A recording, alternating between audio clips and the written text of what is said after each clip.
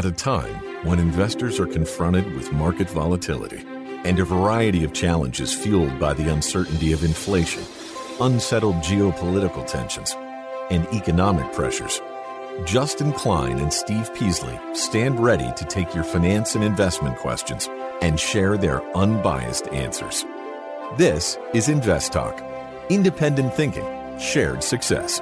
Invest Talk is made possible by KPP Financial, a registered investment advisor firm serving clients throughout the United States.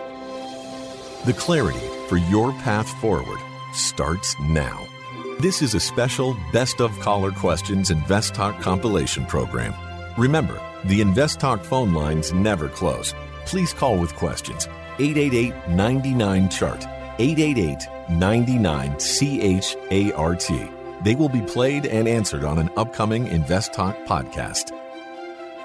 Welcome to Invest Talk, above average investing for the average investor. We try to bring you useful information and answer any questions you might have, as long as they're financial.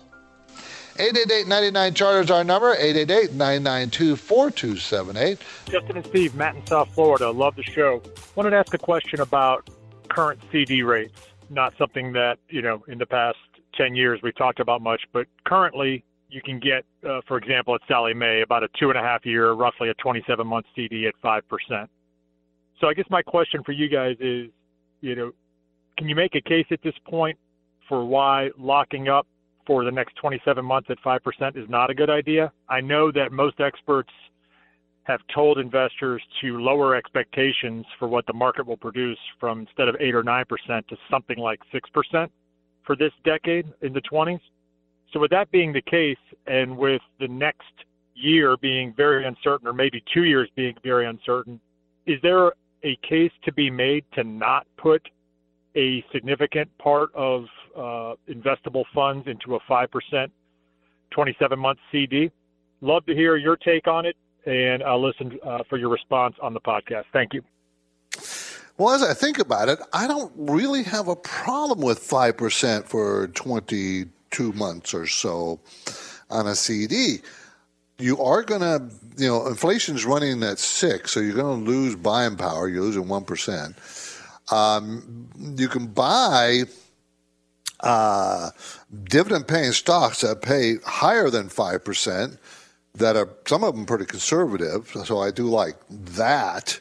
But, a CD is really conservative, and there's no risk to the principal at all. So I don't have a problem with a portion of your portfolio being put into a 5% CD. I really don't. If you're conservative and that's what you want, the market will probably outperform that in the next 22 months, in my personal opinion, but not the beginning of this year. 2024 looks a lot healthier for the market, in my opinion. So I'm not sure, I would put my money away for that long of a time. I think I'd rather put it into treasuries. Personally speaking, they're much more liquid, and I can sell them if I wanted to. Anyways, but no, I don't think it's a bad idea. I don't think it's a bad idea at all. Okay. Hey, Steve and Justin, it's Brian and Ruby up in Marin. Thanks for all that you do. Wanted to get your thoughts on how to play the current weakness in natural gas. Thanks. I would be a buyer. I think natural gas is here to stay. It's a fairly clean energy. It's not perfectly clean, but it's a lot cleaner than oil. And it's abundant here in the United States, and prices have been elevated. I think it's come down a little bit, but I think it's going to be still in huge demand going forward. I do. And we're building LNG, liquefied natural gas facilities in the Gulf states, and Europe is going to need our LNG. So they're going to need our natural gas. So I think it's got a good future ahead. I do. So I like natural gas. I think I take advantage of any weakness. I go buy some natural gas plays. That's what I would do. Do you have questions about FDIC security, mortgages, money market funds, losses to your retirement plans? Give us a call today, 888-99-CHART. Good morning, guys. Thank you for your show. I just have a question. Now that the rates are high for a traditional consumer time account, what would be the difference if I were to set up a brokerage CD versus a traditional CD? Meaning, what would be the risk with the brokerage CD so there's no risk with the traditional CD? Thank you. I appreciate your answer. Thank you. Bye-bye. Difference, a whole lot of difference. They're still certificates of deposit. They're still backed by the FDIC, but you get more selection.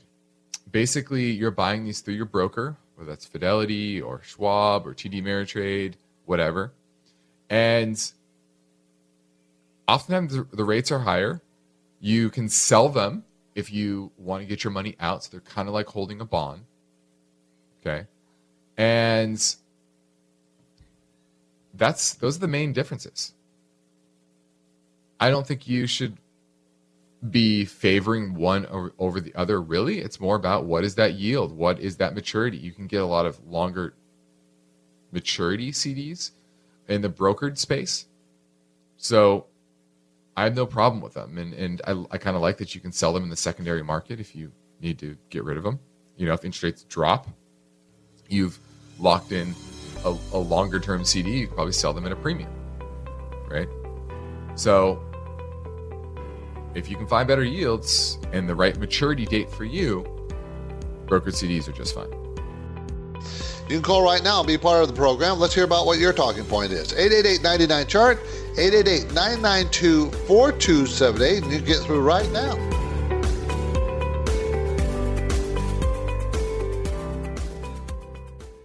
When listener questions are played on the Invest Talk podcast, how do you guys determine a value stock? The caller voices are amplified many thousands of times. Just wanted to get your opinion on JP Morgan and BAC. How do you see this looking forward? I'm 25 years old and have a question about retirement funds.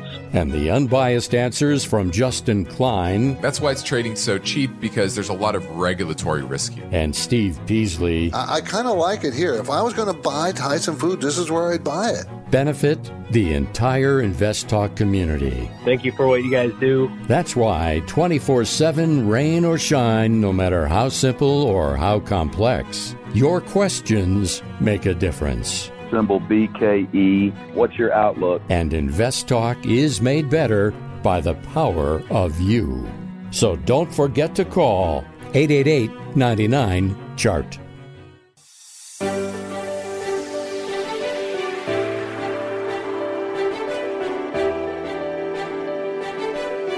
You're listening to an encore presentation of Invest Talk. Please call with your questions and comments, though, 888-99-CHART, 888-99-CHART, and Steve will answer them on the next Invest Talk. Hello, Justin and Steve. Raphael from Jersey. Been listening to the show for years. Love it. It's one of my absolute favorites, and I told dozens of people about it. Justin and Steve, I have a very serious question. It's my biggest concern, and it's about the U.S. dollar. My concern is that this second economic bloc that seems to be forming with the sole purpose of getting off the dollar, wouldn't that happening be dramatic impact for everybody that has U.S. dollar assets? I mean, wouldn't this be a cataclysmic event to have that happen? Because I'm pretty worried about it. I'd like you guys' opinion. Thank you. Bye. Well, the demand for dollars is broad-based and well-diversified.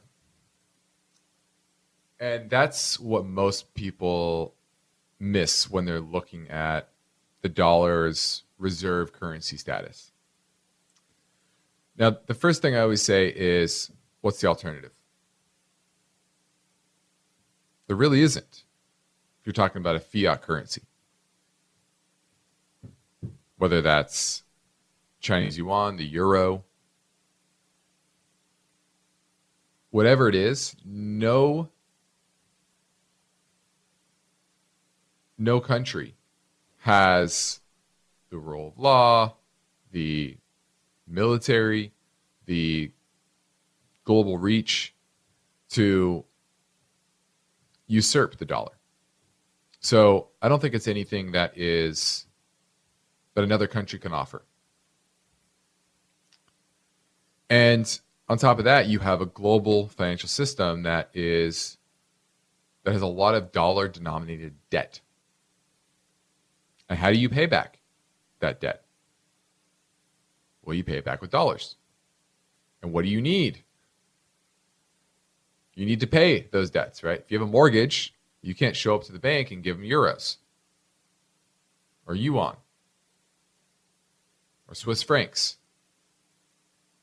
You have to give them dollars. So if you get paid in some other currency, right, you have a job overseas, whatever, you have to move that currency into dollars, exchange it. And so entities around the world have to do that. These usually aren't individuals, but they're corporations, countries. And so it creates this natural demand for dollars. And so many commodities are priced in dollars, not just dollars. Or sorry, not just oil. Everyone talks about the petro system. That's certainly a big part of it. But a lot of commodities are priced in dollars. And so when people try to say that there's this cataclysmic event, as you said, I just don't see that in the near term. Anytime soon. Now, eventually, could that happen? Sure. Never say never. There's going to be a shift in the global financial system at some point. But it may not be in our lifetime. It needs to come from something that's, a little more substance than Bitcoin, for example. So I understand your worry, but you have to understand the diversity of our global financial system. The Invest Talk Voice Bank never closes. I have a question for you about Amazon. So your questions keep coming. Question about PE ratios. And that's okay, because Steve Peasley and Justin Klein specialize in unbiased guidance. If I'm looking at a dividend company, I'm looking for consistency of earnings and dividends. Your standard daily chart typically goes back 1 year. Steve and Justin are fearless, so don't forget to call Invest Talk. 888-99-CHART. Now, when people take the time to leave an Invest Talk podcast review on iTunes, I'd like to thank them for their courtesy by getting to their questions quickly. Zero Cool 208 says, I have a 401k with a employer match. Recently, I had a child and started a 529 plan and consistently investing in my own E-Trade. Question 1, should I even bother investing extra income myself or have my current 401k account holder do it for me? Easy. Invest up into your company match. Okay. Up into your company match. Then beyond that, if you want to save more for retirement, IRA, if you are eligible. Ideally a Roth IRA if you're eligible for that, if you don't have super high income. And then if you can contribute to an IRA and take the write-off, I would do that as well. Make a lot of money, maybe doing a backdoor Roth, that's a good idea. But you shouldn't invest more in your 401k past the company match until you've maxed out your IRA contributions. Then you can go back. If you have more than that, then you can go back and put it in your 401k, because you're outside of the 401k, you're going to have a lot more investment options, right? Your Vanguard 401k is going to be very limited in options, probably just index funds. So not the greatest choices. So you want to get as much as you can outside of it, but you're never going to beat the company match. So you want to make sure you get that. Now, question 2 is it wise to double down on a stock when it's falling in a bear market? For example, I own Apple stock, but when it started trickling down to mid-130s, I doubled down, making my average price per share go down. As I sit now, I'm faring well. Would you recommend this strategy for select known companies that most likely will do well over the course of the long term? Well, the general rule is that when you're down, it means you're wrong, right? You bought the stock and you bought it too high because it went down. Now, everybody's wrong, even professionals, so that can be fine. But oftentimes, especially names that aren't as strong, from a business perspective, you were probably wrong, right? Their business may be up and down, and you picked the wrong time to get in. And so throwing good money after bad is usually a bad idea. But going back to first principles is owning good companies, allocating to good companies with good business models at reasonable prices. That's really what you should be focusing on in general. And Apple is obviously one of those names. Great business, great company. It's going to ebb and flow between being over and undervalued. But over the long term, as long as their stranglehold on the smartphone market is maintained, they're going to do fairly well. So it really comes down to the actual company you're talking about. And in Apple's case, averaging down, probably a good thing. You're listening to Invest Talk, everybody. I'm Steve Peasley. We want to answer your questions. Our listener line number is always ready for you, 888-99-CHART. Beginning our experience, we're here to answer your question.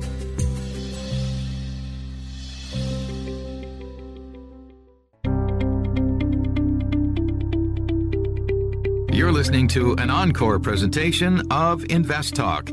Please call with your questions and comments, though, 888-99-CHART, 888-99-CHART, and Steve will answer them on the next Invest Talk. Hi, Steve or Justin. This is Craig in the mountains outside Seattle. Got a diversification question, but it's within an asset class. So I use the strategy pretty much across my brokerage account.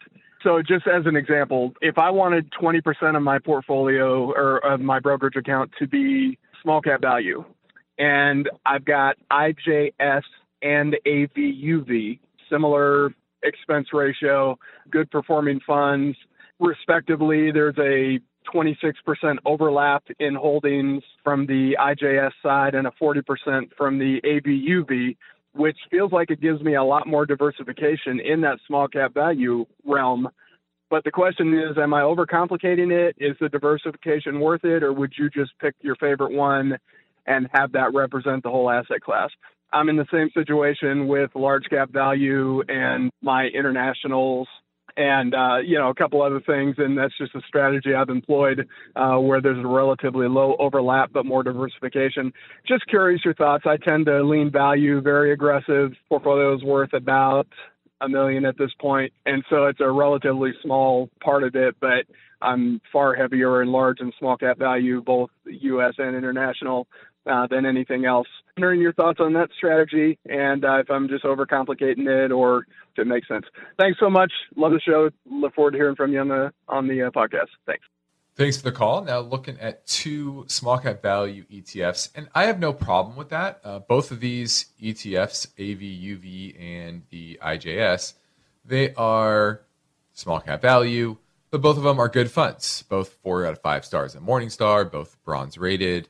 So they're good funds, and because they're small cap value, right, they're going to have some overlap there. And it's not clear which one is truly the better one to hold long term. So you're kind of hedging your bets here. You're saying, okay, I'm not going to try to pick kind of the main focus point, which is I'm not going to focus on picking the perfect one, but I want to have this percentage allocation to small cap value, and so I'm going to spread it among 2 or maybe 3 different choices that I think are all very good, and not put all my eggs in that one basket of this fund is probably a little bit better, so I'm just going to put all in that particular fund. I don't mind having that, and you're going to have, like you said, some overlap there, and there's nothing wrong with that. So, there's a lot of options out there, from individual stocks to mutual funds and ETFs. There's just a lot of options, and despite what many will say, there's a lot of good active options, right? That allocate capital well long term, especially these smaller cap funds. And so when you have multiple good options, spreading it amongst multiple good options means you'll probably come out not perfect, but in good shape.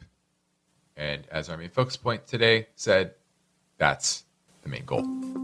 This is Invest Talk, made possible by KPP Financial, where they describe their services as independent thinking, shared success. And this philosophy is why KPP Financial can be of great value to investors. KPP principals Steve Peasley and Justin Klein are committed to unbiased guidance. They don't upsell clients into expensive and questionable investments. Instead, Steve and Justin provide honest opinions and proven strategies based on the individual's current portfolio and risk tolerance. Working with KPP Financial, you can be assured of consistent dedication toward the goal of helping you achieve financial freedom. You can get things started with a phone call or a simple message through investtalk.com. The Invest Talk radio and podcast continues now. The phone lines are open. Call with your questions. 888-99-CHART. Hey, Justin and Steve. Nick from New York. Love your show. Just I guess kind of a financial question for you. I recently purchased a car. Love the car. Unfortunately, very high interest rate, 8.4%. Probably owe about $36,000 on the car. Sitting on about maybe $75,000. Kind of wanted to use that money in the next year and a half to buy a piece of property with my father. Well, I'm not sure if it's going to be a vacation home or an investment property, but, it's kind of our dream to do it together. My question to you is would it better serve me to pay off my car loan first at 8% interest? I'm kind of thinking that it probably would be. Or do you think that I kind of keep my cash freed up so that I would be able to make that purchase? Thanks for your help, and looking forward to answering the show. Thanks. I would easily pay off the car. 8%, you're basically guaranteeing yourself that yield on that money over that time period.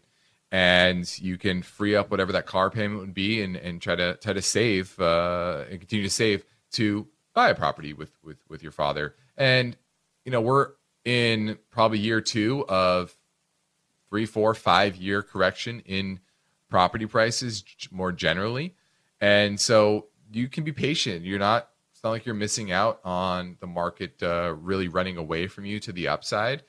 It's a market that will kind of have its fits and starts. You saw that last year where really activity declined dramatically throughout the summer, perked up a little bit late last year and into the beginning of this year. Now it's kind of rolling over again because interest rates are back up. So I don't think you need to be in a quick hurry to buy a property, and I wouldn't sit there and wait and pay 8% while you're waiting.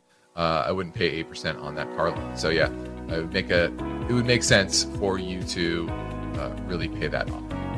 Now is a good time to call Invest Talk. A warrant is a right to buy shares of stocks at a certain price. What's your question? Would you recommend to put all my funds right away in the market, or you recommend dollar cost average? Got a question for Steve or Justin? 888-99-CHART.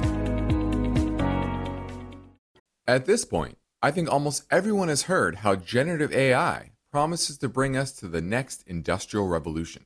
AI is already shaping society with an impact on daily life that echoes the transformative significance of electricity or the internet. As we take steps to embrace the potential of generative AI, we need to remain vigilant with regard to its exploitability. This is where HackerOne comes in.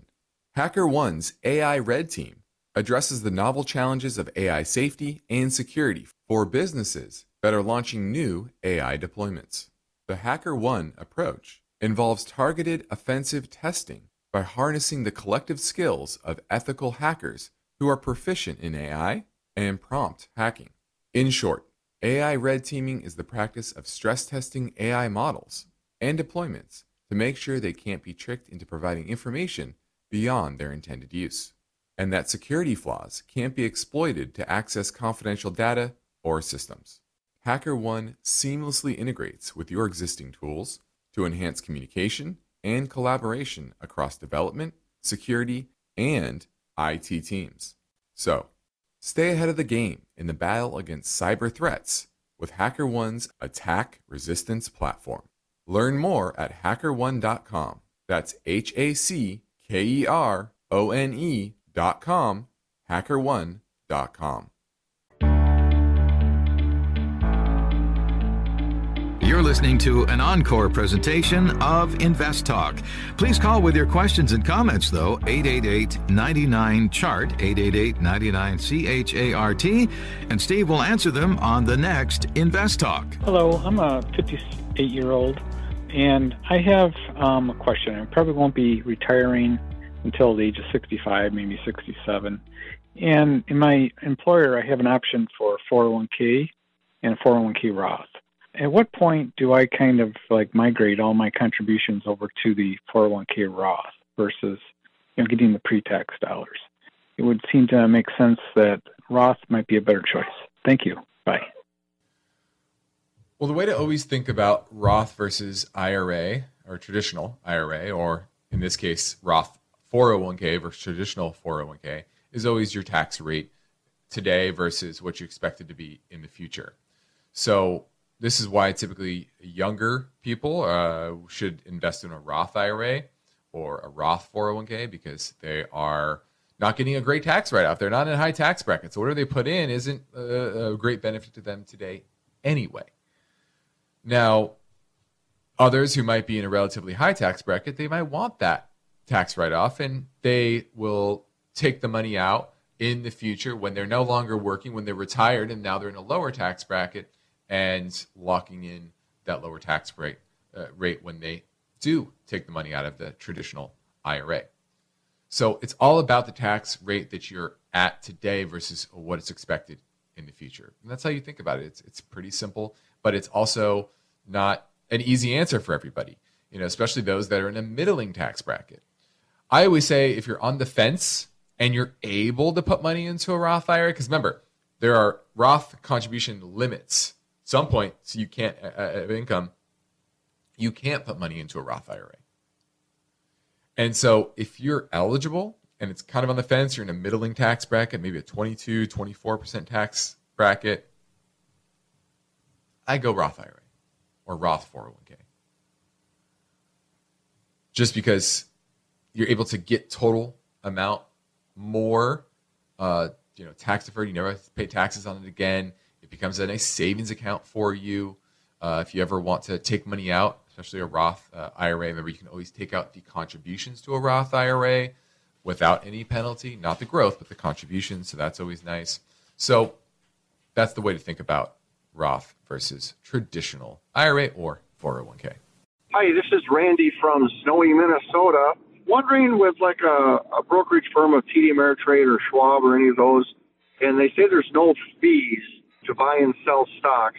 How do they make their money? I'll hang up and listen. Thank you. That's a good question. First off, cash. They do make a lot of money on the cash that you're holding. There are fees to wire funds and things like that they'll charge. But a lot of it is, there is a good amount that has to do with the trading. That's why you probably don't want to use market orders. You probably want to use limit orders. That is going to help limit your costs there that are kind of unseen. I know the SEC is trying to instill a little bit more transparency in how these companies make money. And for small traders, it's kind of worth it, better than paying $5, $7, $10 in commissions. But understand that they are making or selling their order flow to companies like Citadel, and there's some issues with that I think the SEC is going to clear up over time.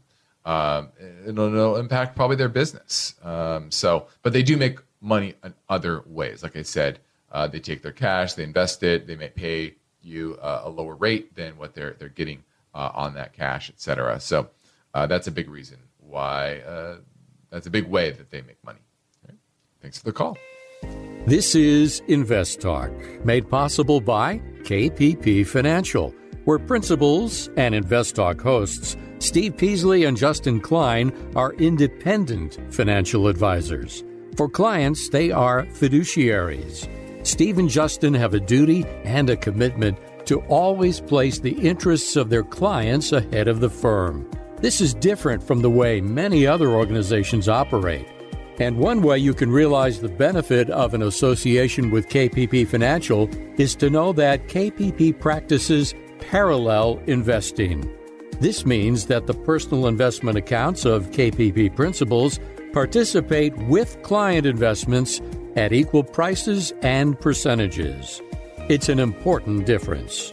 You can learn more anytime at investtalk.com. Or reach out to Steve Peasley and Justin Klein by emailing or calling their Irvine, California office. The Invest Talk radio and podcast continues now. The phone lines are open. Call with questions. 888-99-CHART. Hello, Stephen Justin. This is Paul from Germany. Congratulations to your 50 million subscribers. First of all, I'm very happy for you guys, and I'm very thankful, and I appreciate the work you guys do.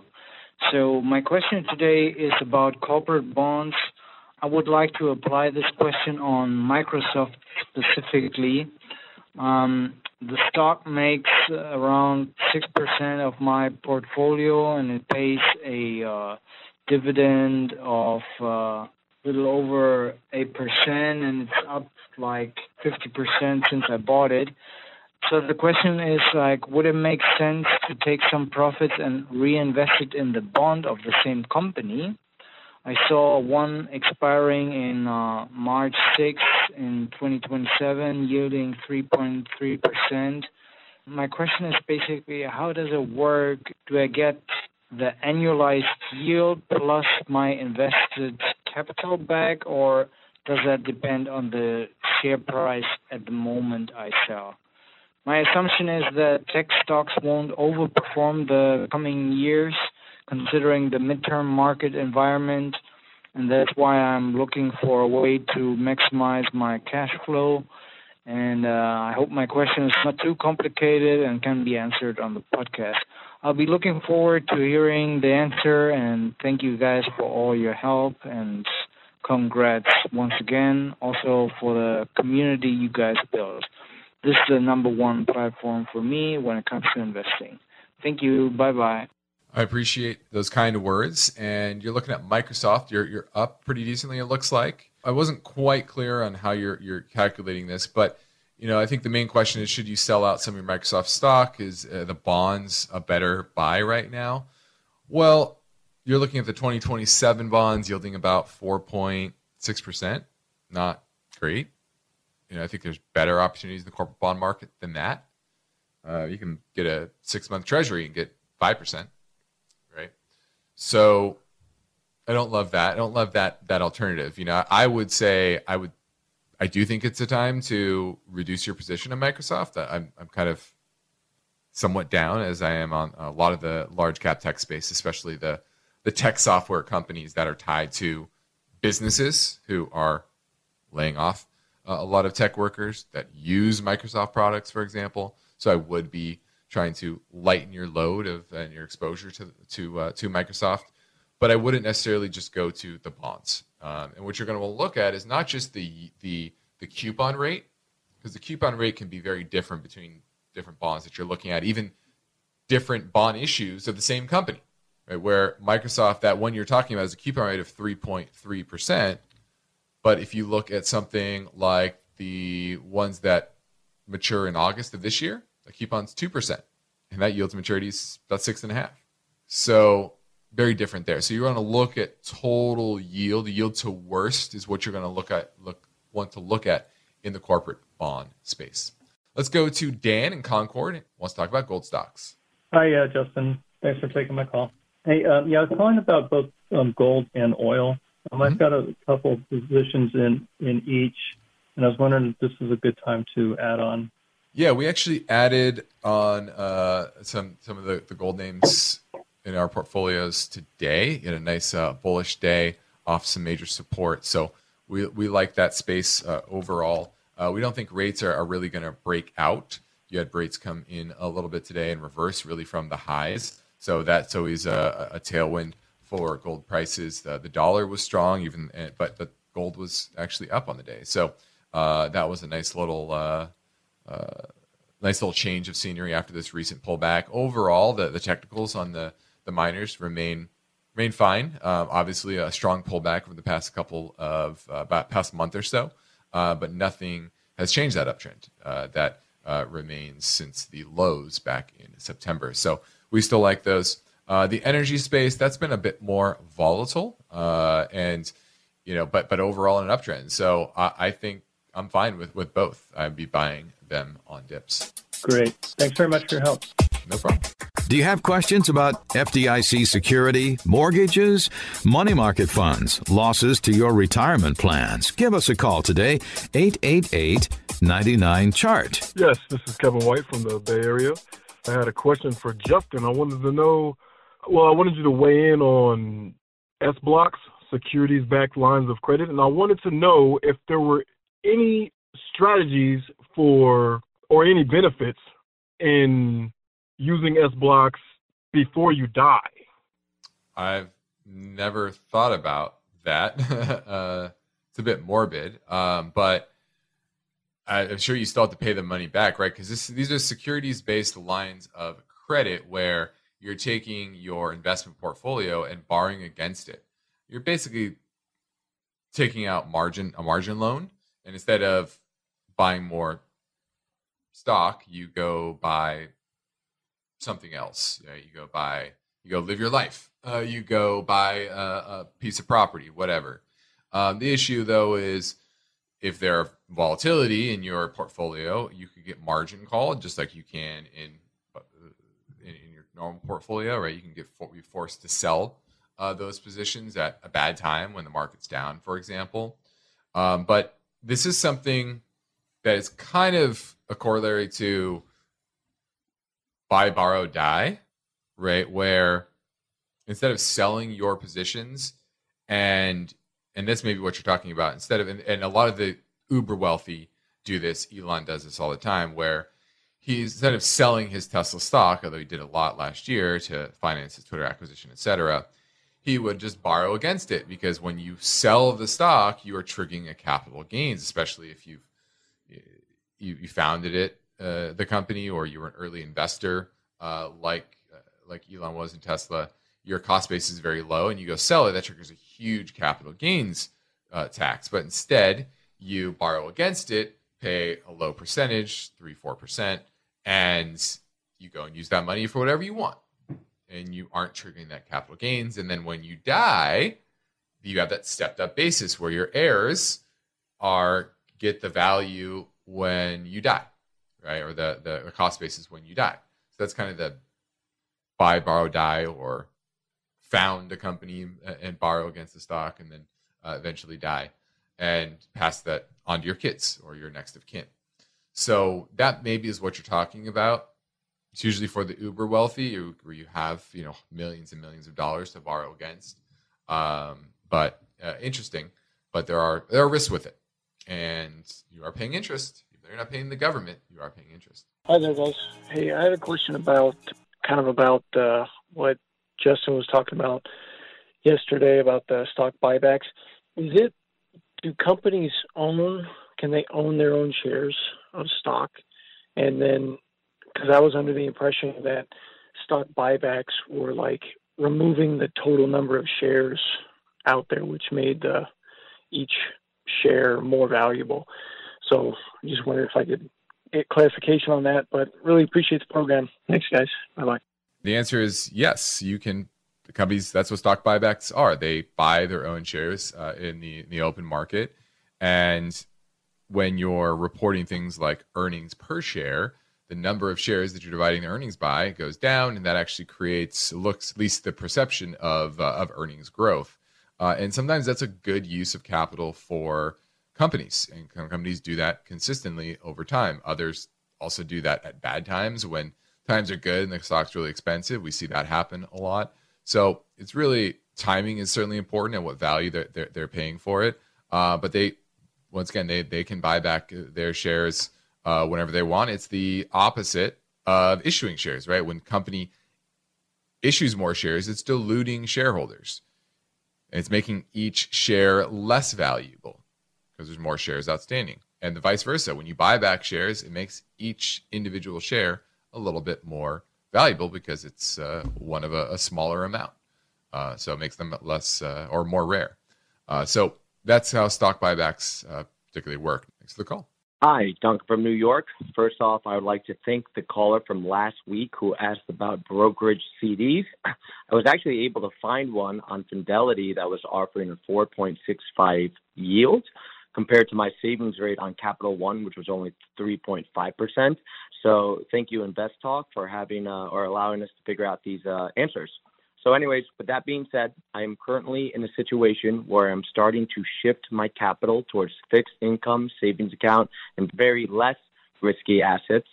I actually moved some money to the Fidelity SPACs that gets a higher yield. So thank you, Invest Talk, for letting me look into that as well. I am about to pay off a condo in July, and I actually have some stocks I would like to sell and kind of give me more cash for my down payment. But my two-part question is, one, I have stocks in all sectors right now to obviously diversify. Which sectors in the next 3 months should I consider to trim besides tech? And I appreciate all of your guidance. Have a great day. Bye. Well, if you just go to what we discussed before, the sectors that are going to struggle in an inflationary environment that tend to be more like bond proxies, that's where you want to trim first. And that would be the defensive sectors, right? Your consumer staples, consumer defensives, as well as healthcare and utilities. So those are the first three right off the bat. And then probably from there, consumer cyclicals, that's one where if the economy continues to slow, those companies are going to continue to struggle. So I think those are good places to think about trimming. Thanks for the call.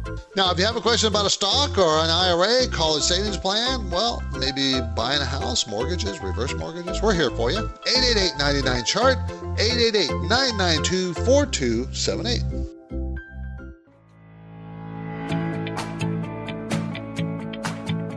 You're listening to an encore presentation of Invest Talk.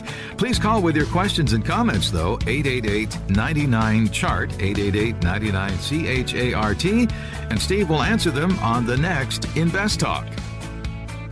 Let's grab another caller question now at 888-99-CHART. Hi, Steve and Justin. I have a question regarding T-bills.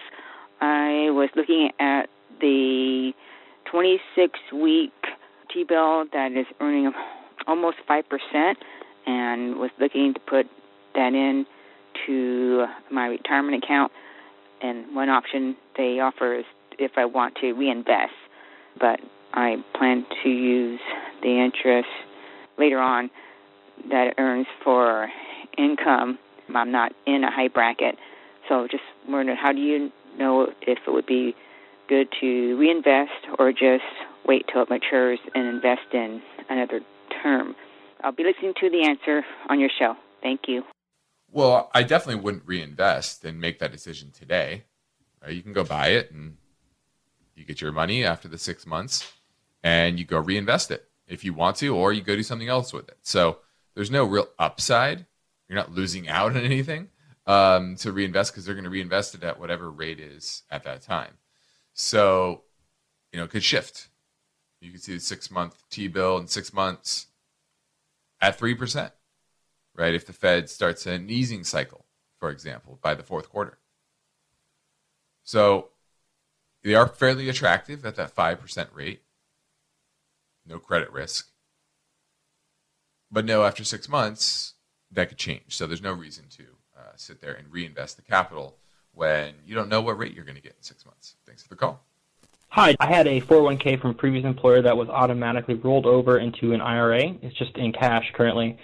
And I'd like to move that over to a Schwab or a TD Ameritrade or something and just get a little experience day trading with that money, if possible. I've been playing with a little of my personal money in Robinhood accounts. I don't play with my 401k at all. Don't touch that at all. I max out the contribution. Is it possible to day trade with money that was formerly in a 401k? And am I going about this the right way to get experience? I'd love to hear your answer on the show. Thank you. Well, there are sometimes rules around day trading in an IRA, especially if they're under $25,000. So typically look into that with what the broker's rules are on it. I definitely would move your money away from Robinhood. I don't think anybody should have their money in Robinhood anymore, especially with Schwab, TD, E-Trade, Fidelity, all having commission-free trading. So I would try to consolidate your IRA and brokerage account into one firm. We use TD Ameritrade, but they're all pretty good. Just definitely make sure they're all SIPC insured and big. So definitely go with that route.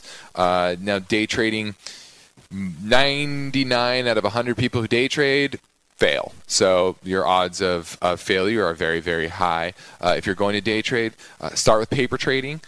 Start making real live decisions. Don't look backwards and say, well, what if I did this? Say, okay, I'm going to pull the trigger right now. If I did that, my fill would probably be this. Put that down in a spreadsheet, and then start paper trading. Okay, I would get out here. Put that down, and be honest with yourself as well. Be very, very honest with yourself. And there are actually even paper trading programs out there that you can use. So paper trade first. Find a strategy that you find works week after week, and frankly, month after month. I would paper trade for 6 months before you do any type of day trading. Hi, Steve or Justin. This is Josh from California. How are you guys doing today? I have a quick question involving options. I've been paper trading on my TD Ameritrade account, options, just to get a feel of it.